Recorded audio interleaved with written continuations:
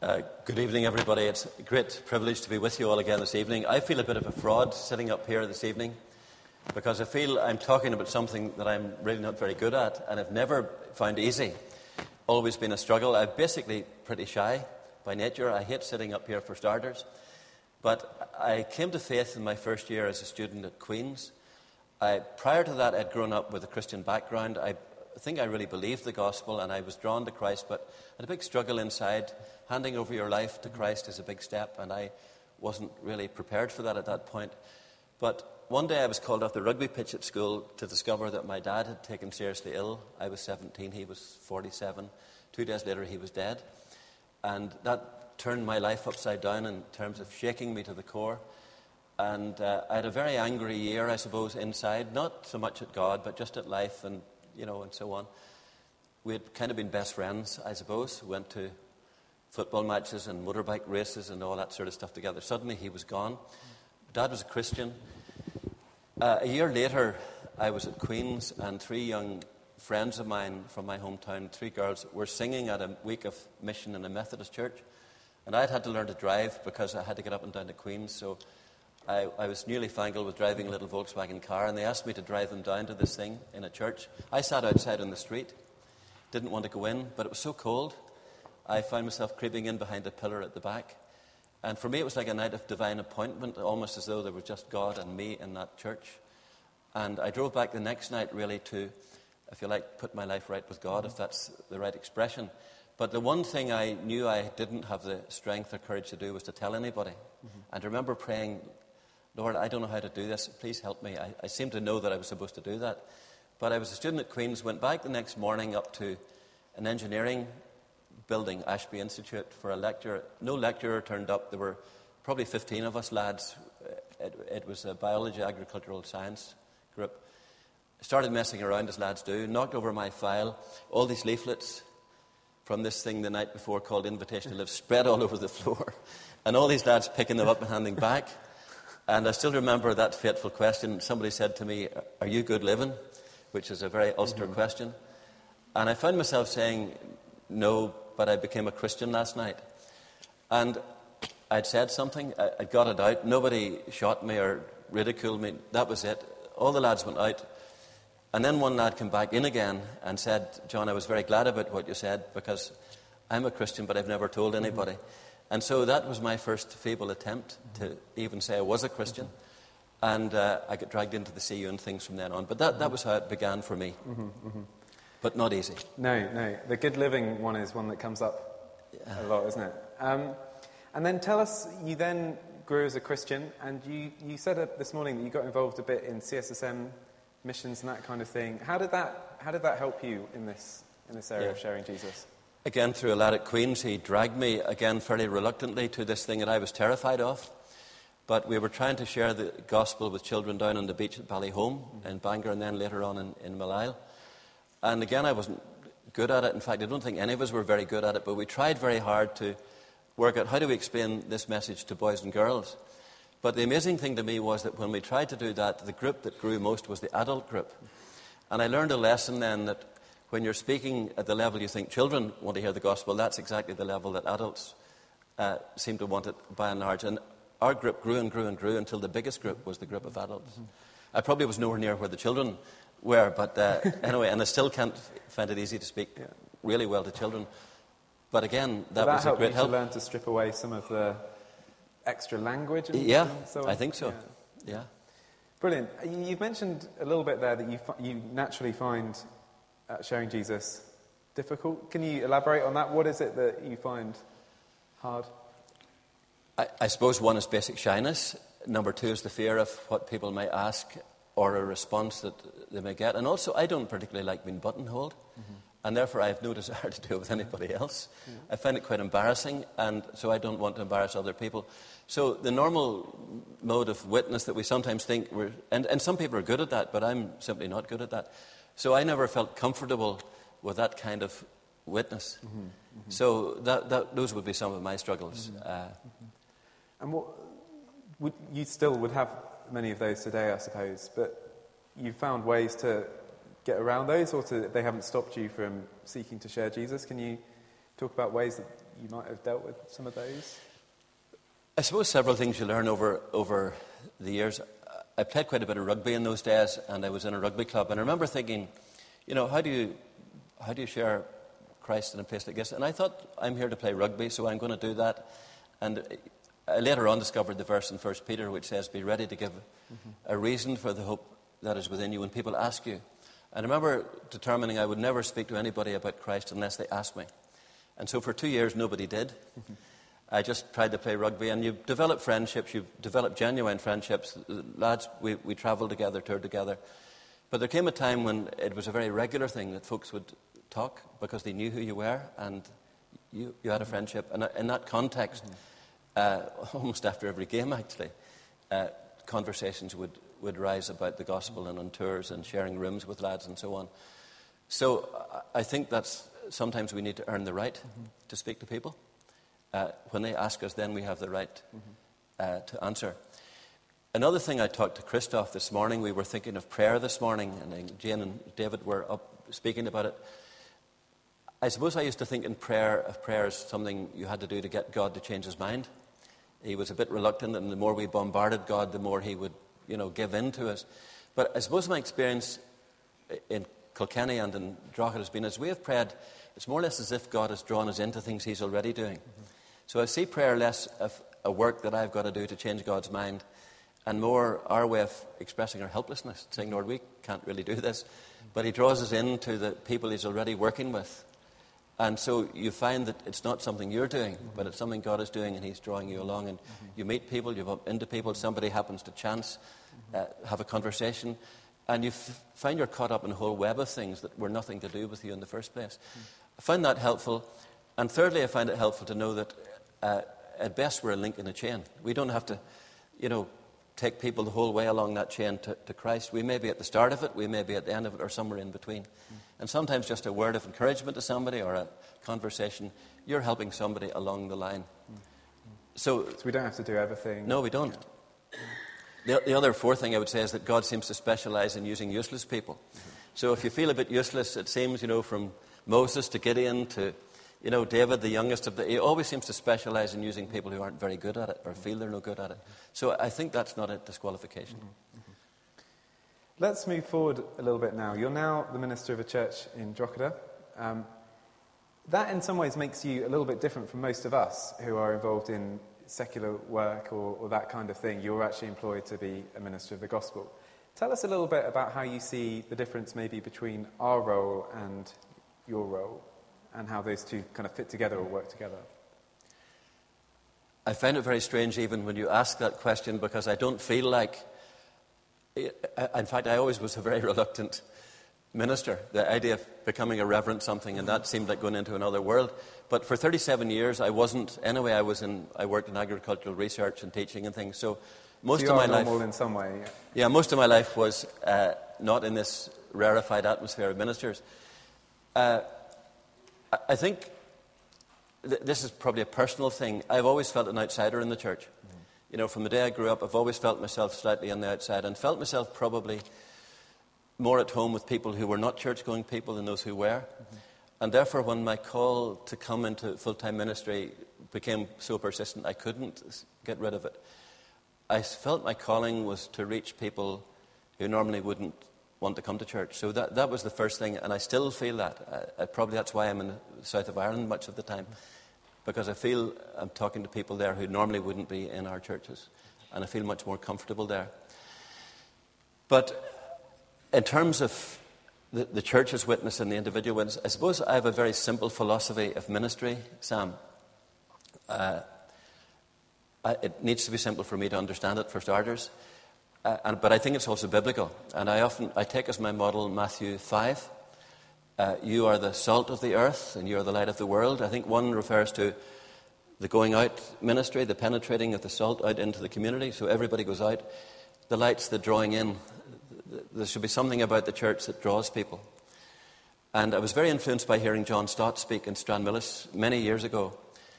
And he spoke then about what he called the threefold secular search. The three things that people out in the community are looking for. He used big words for them. I had to look up what these mean. But the first one was the search for transcendence, which I think means for a spiritual dimension, that's something beyond and above the material level. People need that and look for that.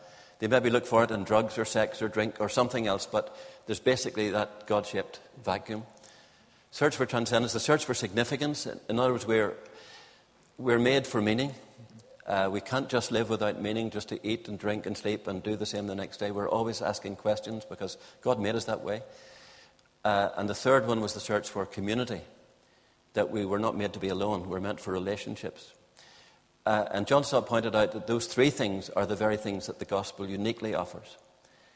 And what we have tried to do, and certainly since Michael Kenny days, is to try to focus on those three things. The first one, the search for transcendence, the answer to that really is God the Holy Spirit among his people.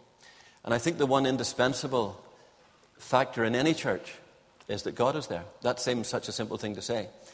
But I think all of our denominations have a substitute for God. I think the Catholic denomination tend to stress the mystery of the Mass. The Anglicans are big into liturgy. Presbyterians into degrees and committees and subcommittees and sub-subcommittees and reports and more subcommittees.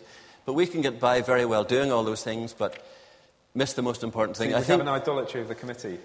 Yeah, that's why I don't go to Presbytery. No. But I think perhaps others are happy-clappy, trying to whip up God's presence. But I don't think any of those are a substitute for what happened in Corinth when people looked in and they said, surely God is among you. Mm-hmm. And that sense that God is among his people is indispensable. When we went to Kilkenny, we had a tiny little square blocks of a building, paint flaking off the ceiling. In fact, the ceiling looked as if you sneezed, it would come down. It was this angle.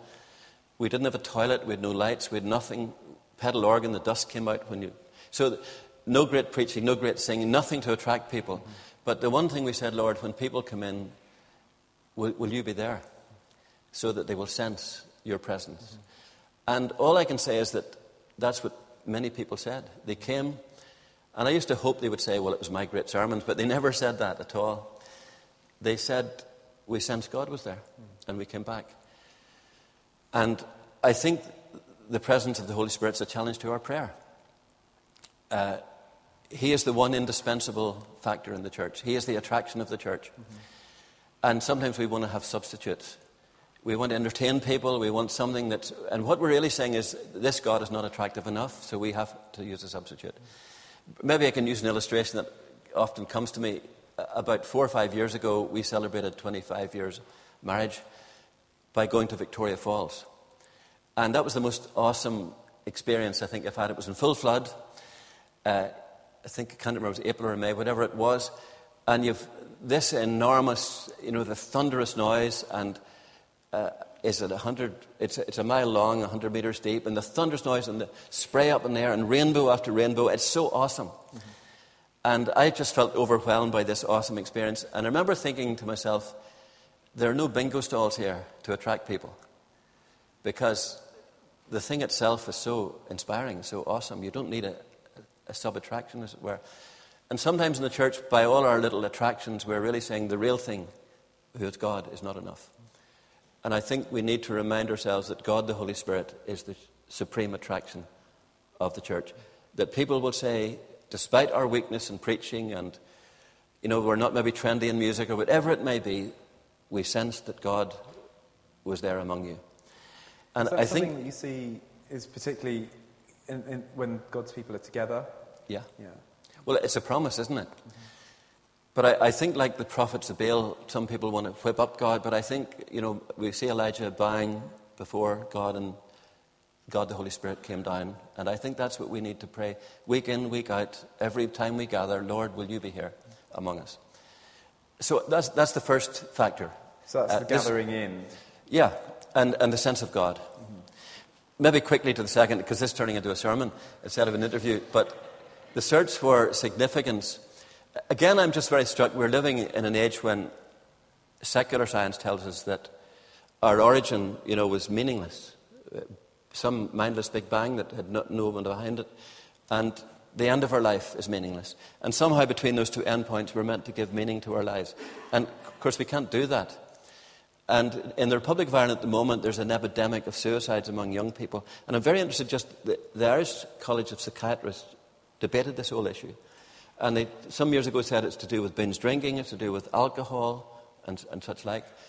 But they came back to that a couple of years ago and they said, no, those are only symptoms. They reckoned that the real reason was a loss of a religious understanding of life. In fact, one of the words they used was a loss of significance among young people. And I think they're right.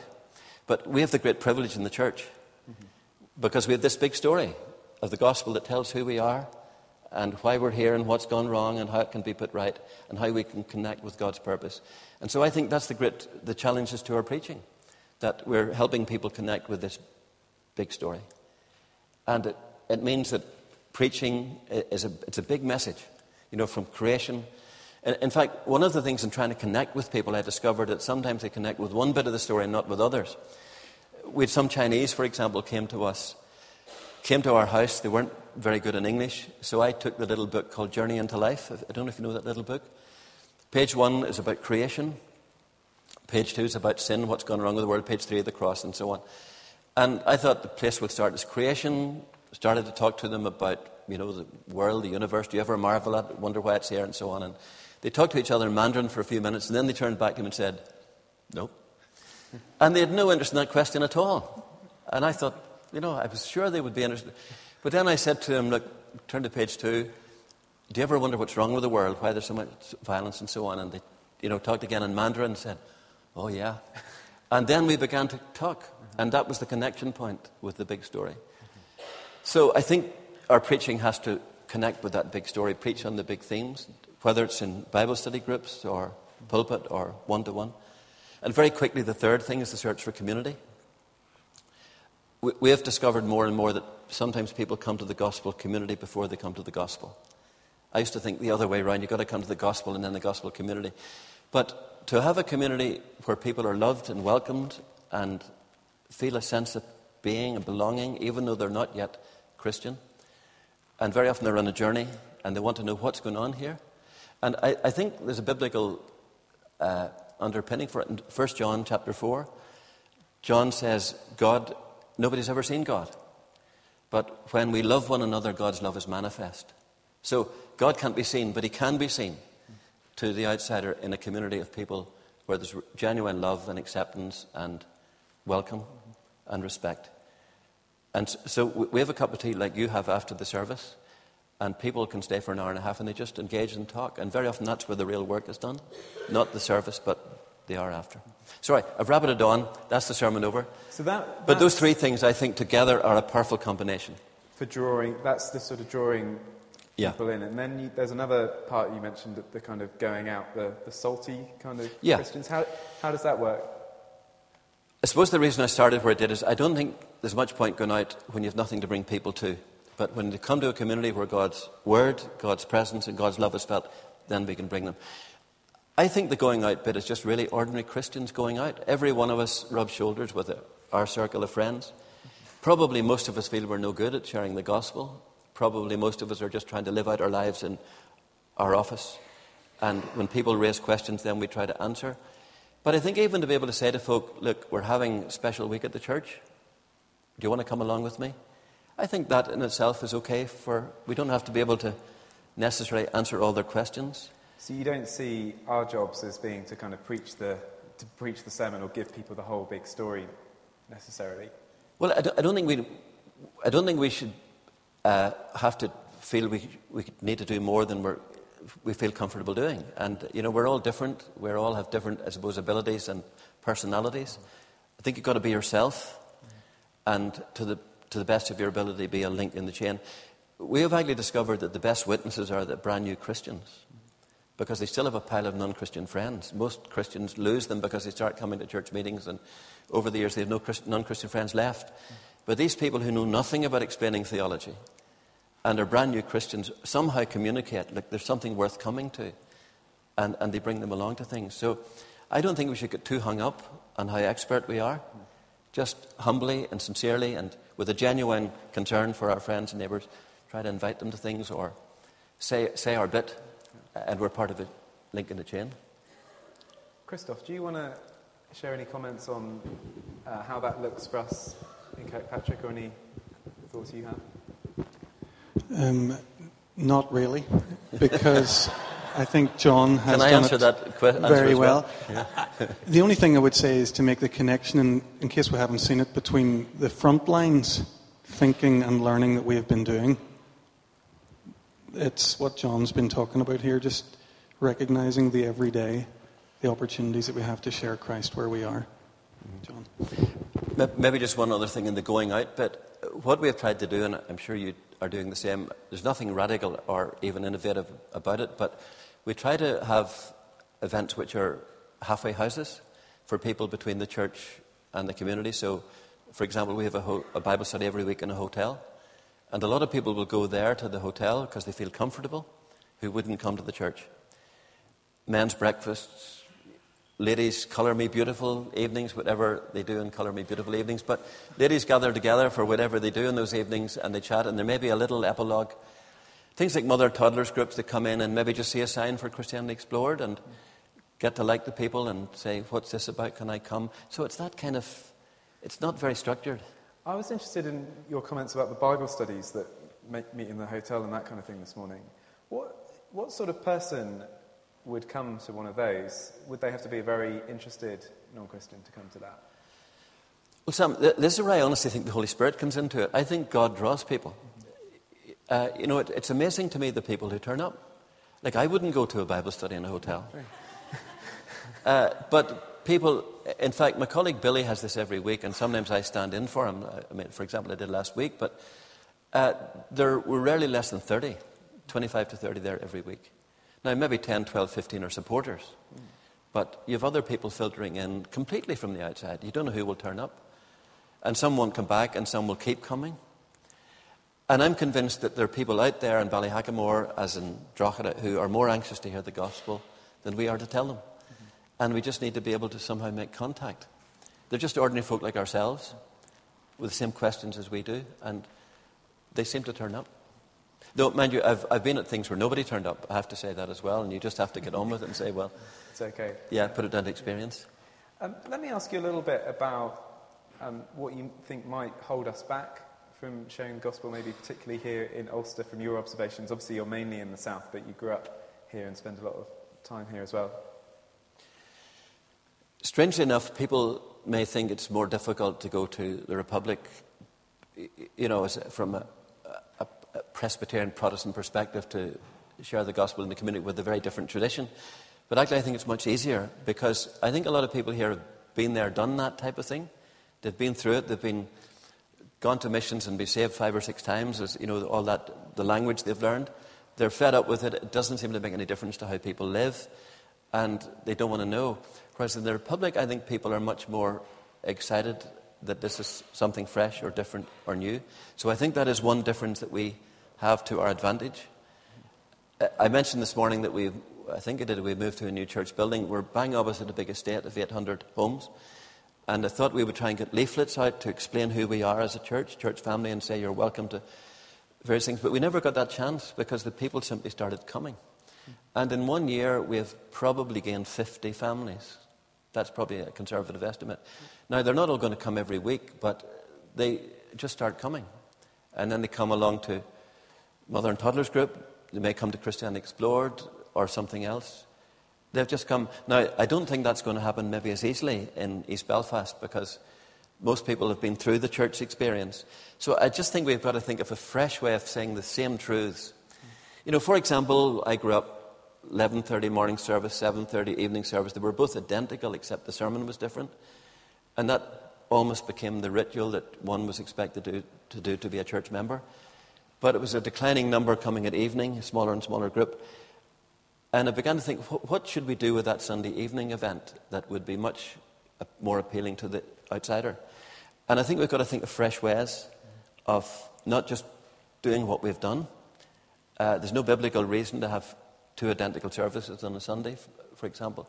So I suppose we try to do things. We use a lot of meals. People like to gather for a meal. We maybe have a talk on depression, say. Have a meal with that. Get in a psychiatrist who happens to be a Christian.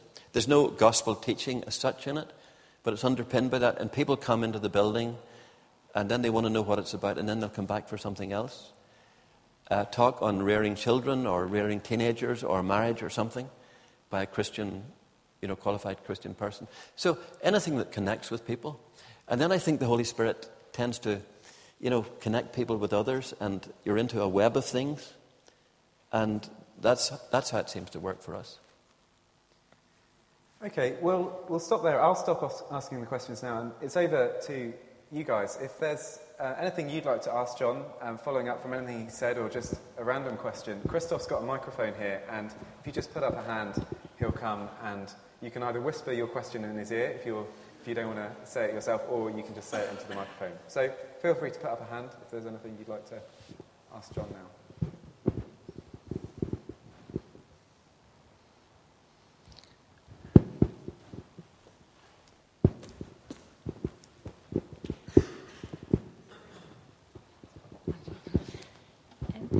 You mentioned earlier about the verse from 1 Peter about always be prepared. I just wanted to know, how do you personally prepare for that? Okay, thanks very much. You all heard the question? Be ready to give a reason for the hope that's within you. Sorry, your first name? Tracy. Chrissy. Oh, Chrissy. Chrissy, thanks. Chrissy, I suppose I spend a lot of my time just thinking, how will I answer these questions that come up? My background happened to be science, so I tended to think quite a bit on those sorts of issues. I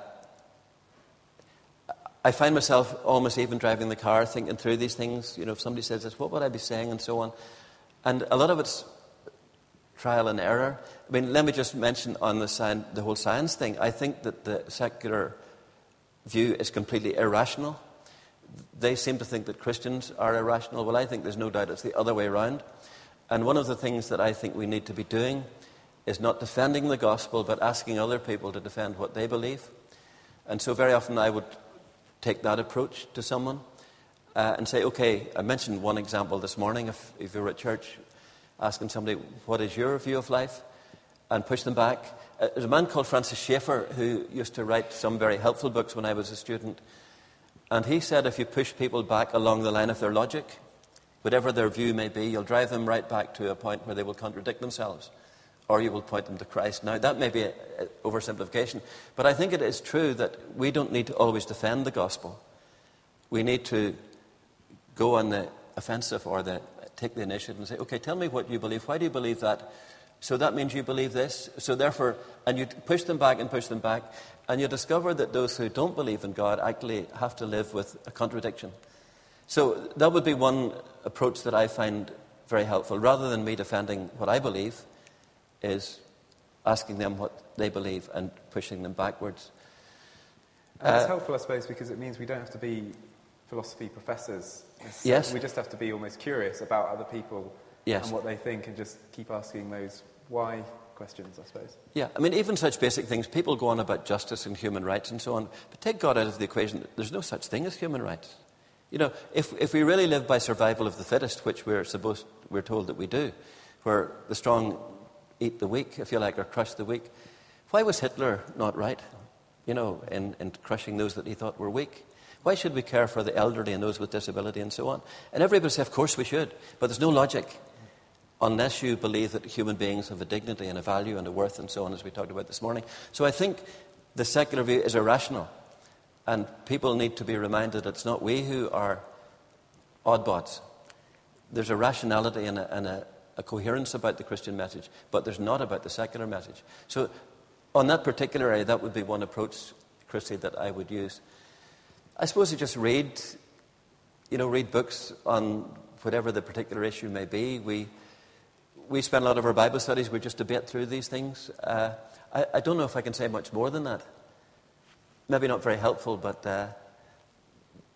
that's one approach that we try to take, or I try to take. Yeah. Any other questions? The cat's among the pigeons now, so. Trevor, is it over there? By the way, just when it's going down, I think it's Monty's going to ask a question. One other difficulty, of course, we have in Ulster is political religion. And I think we need to be clear and in no uncertain terms that what is often presented as the gospel in Ulster is not the gospel. For example, the gospel has nothing at all to do with King William. It's to do with King Jesus. And it's nothing to do with the Battle of the Boyne, which was fought down near Drogheda, but it's to do with the battle fought in Calvary. And it's nothing to do with British culture. It's to do with God's good news for all the cultures. So I think we need to absolutely distance ourselves from what is a non-gospel or another gospel which is no gospel. And in Ulster, we have that particular hurdle to get over, that the gospel is Jesus plus nothing. And we need to make sure in our churches that that's what we stand for. That's a huge stumbling block to people in the south when they look at the north and say, so your church is into this stuff. So I think that's the second stumbling block. So Monty, that was just stalling while the mic goes to you. Oh, was it you? Sorry. Sorry, I'm Trevor. Oh, sorry, Trevor. And working in a hospital, I sense that everybody, or I hesitate to say everybody, but nearly everybody has a need for forgiveness. And most of us have skeletons in our cupboard. Most of us have things that we've done in our lives that we would prefer to forget. But there does seem to be a great barrier amongst people out there. They have trouble parking and they want forgiveness for what has been. And psychiatrists will tell you that they get empty psychiatric hospitals if they could only get some means of forgiveness for their patients. So I suppose my question for you is, how do you've got to relate to people on an emotional basis. You've got to somehow get into their mind and dig for what you feel they need. But I think part of that process is listening to divine appointments. What is God saying to me? And what can I say to this person on the back of what I'm being prompted to put to them? So we have got to be mindful of what God's saying to us. We've got to be mindful of most people's need for forgiveness. But what better way of getting over forgiveness than to tell them about the gospel, and especially having come through Good Friday and Easter Sunday. We have a powerful message out there that can allow people process the evil, if you like, that we all do in our lives and take them forward with the hope that the Christian faith allows us to bring to them in their lives. Just to make a comment on that, Trevor, though it's not just specifically on the issue of forgiveness, but I remember what was for me a very powerful experience with one lovely girl in Kilkenny who we had come to know well. Her husband had come to faith.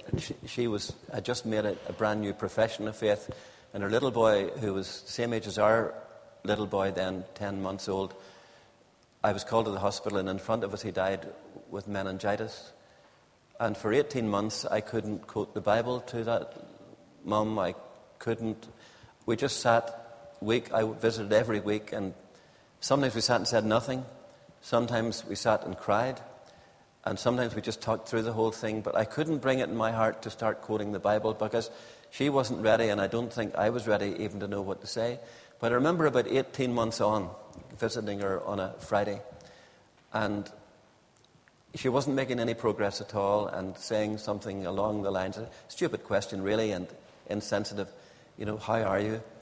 And she said, I'm not friends with God. She said, I can't, have anything to do with God. And the reason, she said, well, he's up there. What does he know about what I'm feeling down here? And I remember saying to her, Martina, I think I can understand exactly why you feel that. But what do you feel about Jesus? And she said, he's different. At least he came down. He understands. And I remember saying to her, Martina, I know you know this, but maybe we've kind of forgotten it, but Jesus is the God that we worship. And in fact, it was Good Friday on that day. And as we talked through that whole thing, that almost, I think she would say to me, and has said several times since, it was almost the beginning of a process of healing. The realization that the God that she worshipped wasn't up there on a deck chair looking down, but was on a cross, hung on a cross, and understood where she was at. And so in her case, that was a connection point. wasn't quite the forgiveness issue, but it was the fact that God is incarnate and has come down and has been crucified.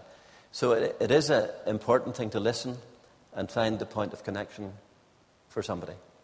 And it takes a lot of listening. In my case, it took 18 months at least to even begin to talk along those lines. I don't know, that's more pastoral care than witness, you might say, but I think we've got to be sensitive as we relate the gospel.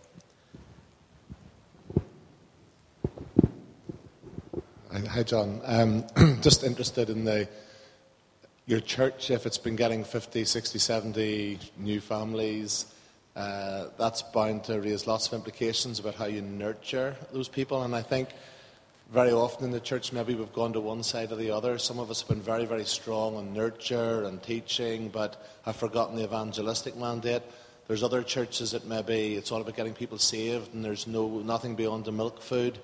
How do you manage to balance, all these people coming in? You've other believers, maybe been believers for 5 years, 7 years, maybe at different stages spiritually, different needs. How do you balance the nurture and keeping your evangelistic focus?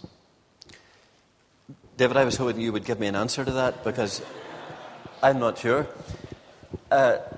What we try to do on just Sunday mornings, we teach week in, week out through the Bible. We're going through Romans at the moment. It's really spelling out the gospel, and I have to hope that some of that sinks in over many, many weeks, because I think the gospel lies at the heart of Christian living. It's not just the start of the ABC, but the whole thing.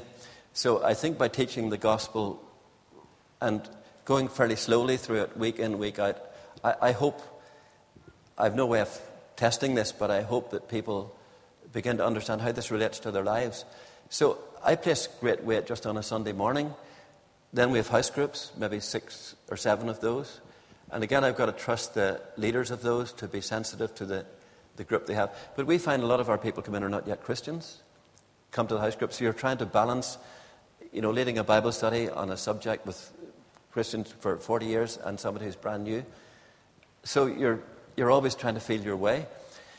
I don't know how you do it, but I think in the early church they probably didn't have many structures. I think the Holy Spirit seemed to be something to do with it.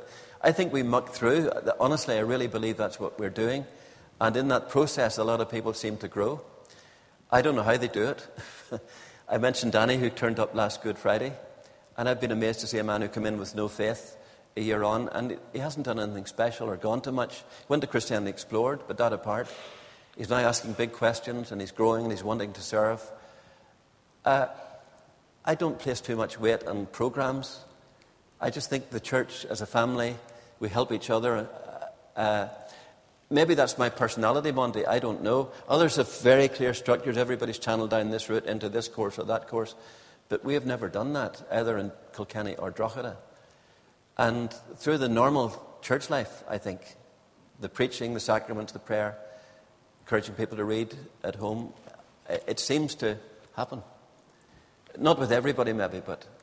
So there's a very unhelpful answer for you. The answer is I don't know, but that's what we do. Thanks, John. Time for 1 or 2 more? Yep, Brian. Other people? Is there someone there as well? Yeah. I think Helen's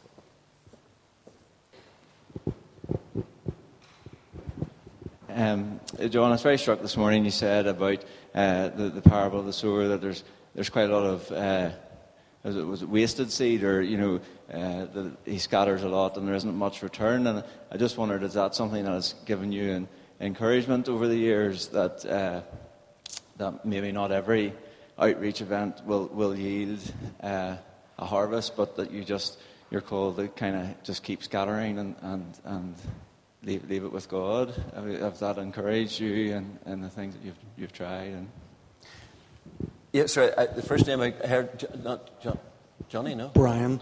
Sorry, Brian. Brian, it is a big encouragement because we have far more failures than successes, and probably 9 out of 10 things you try, you don't see much come from them. But actually, I'm not even sure I really believe that either. As I said this morning, one of the only advantages I know of getting older is that you see things in the long term. And I keep meeting people who came to faith and say, it was at such and such a meeting, and it was a hopeless meeting as far as we were concerned. We were involved somehow in it, and it was apparently useless.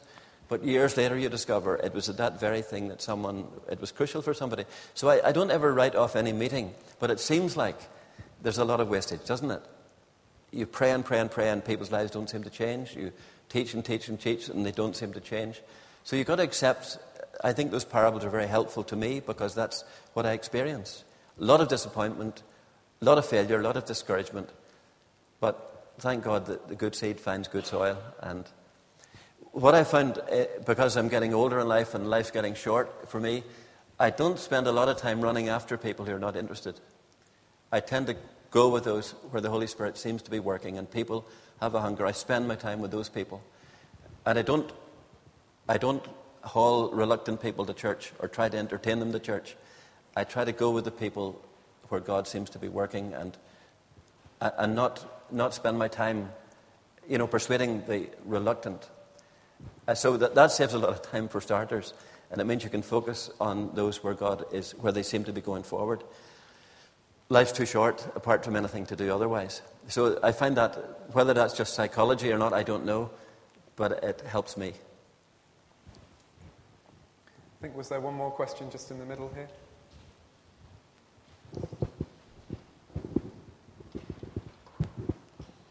I imagine that prayer must underpin most of what you do in Drogheda. And I was just wondering how you formalise prayer within your church. Sorry, first name is? Hilary. Hilary, I would love to say we have huge numbers attending, but I can't say that. I wish we had more. But when we went to Kilkenny, I was conscious that this was our greatest need, that the Holy Spirit would be with us. And I couldn't get one night that there was a small group there. We couldn't get one night that everybody agreed would be suitable for prayer. So it looked like there would be no prayer meeting. And I remember saying in inner sort of slight disgust or frustration, I'm going to be down to church 8:30 Saturday morning. If anybody wants to join me, I'll be there. And for 18 years, the prayer meeting, and still going on, 25 years on, Saturday morning in Kilkenny, that became our prayer meeting to begin with. Then we pray in our house groups. We do the same in Drogheda.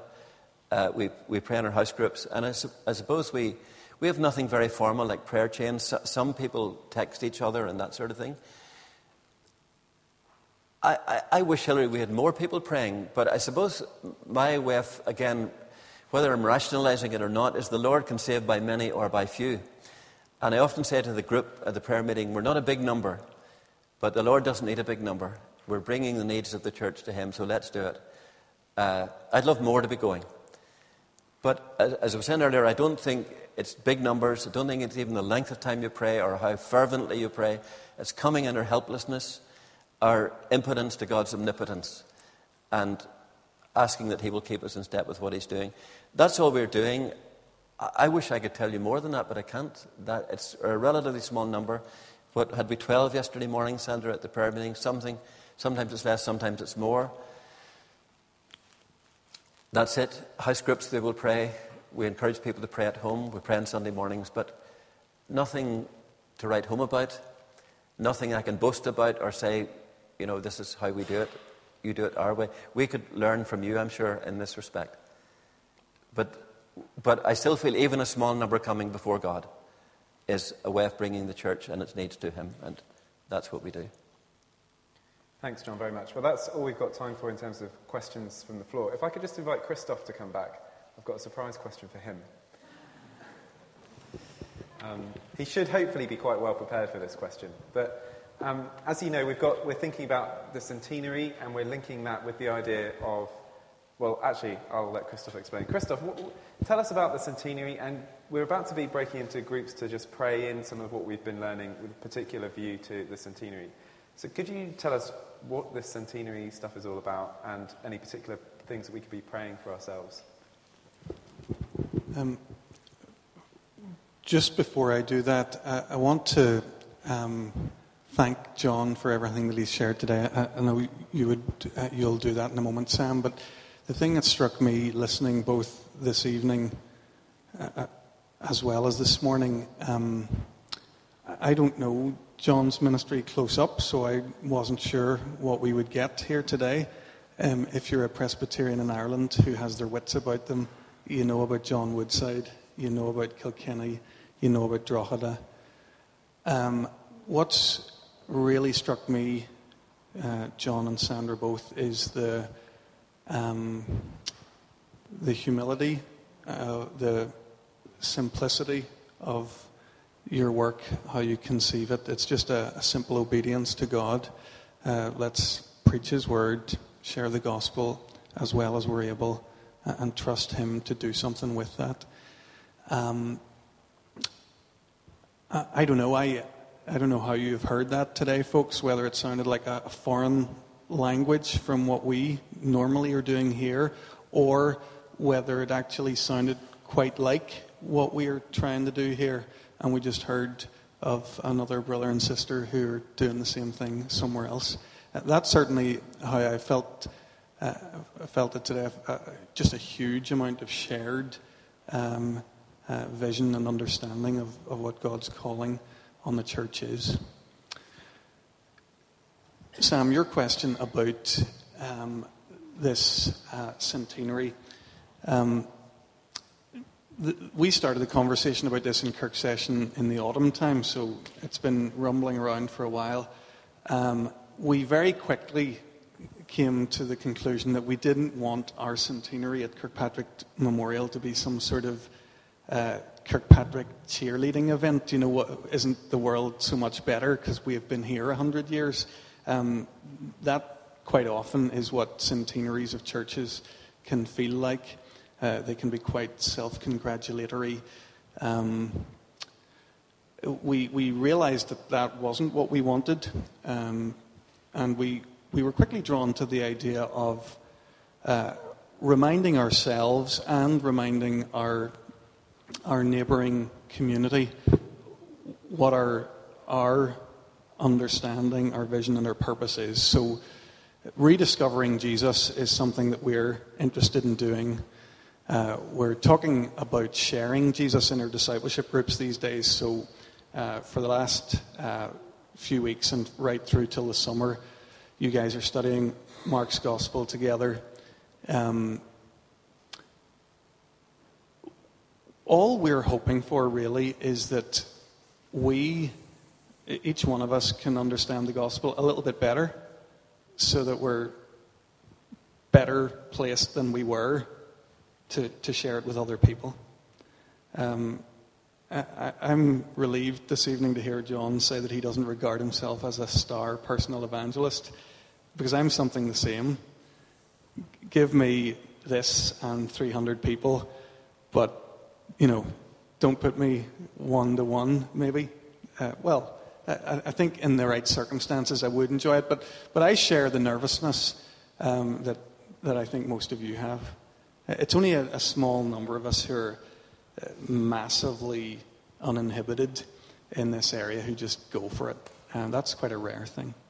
But we can all learn to think well about what Jesus has done for us and be able to explain it to other people.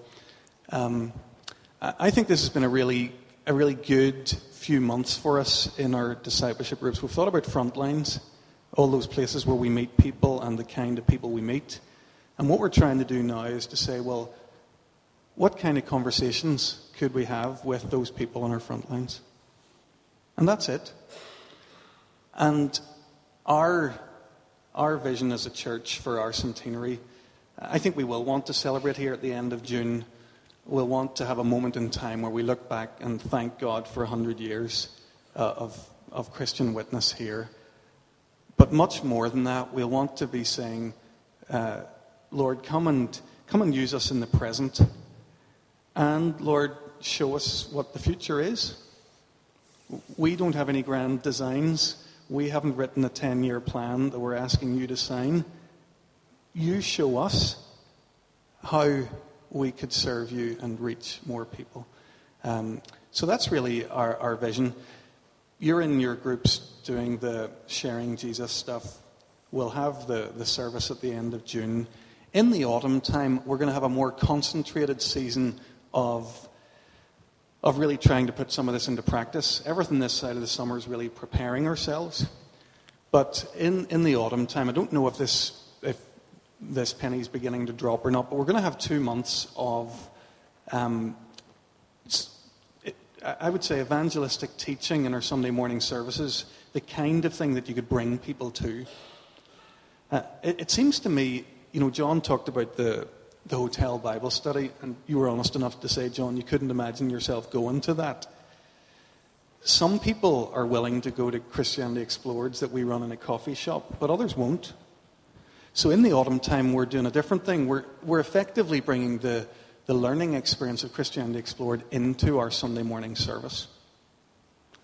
So what we could all be thinking about is, is there a person, or is God going to bring somebody across my path this next while whom I could invite along to church for that first week or two, see if they bite and stick, see if they encounter God's Spirit in the way that John's talked about, heard something in his word.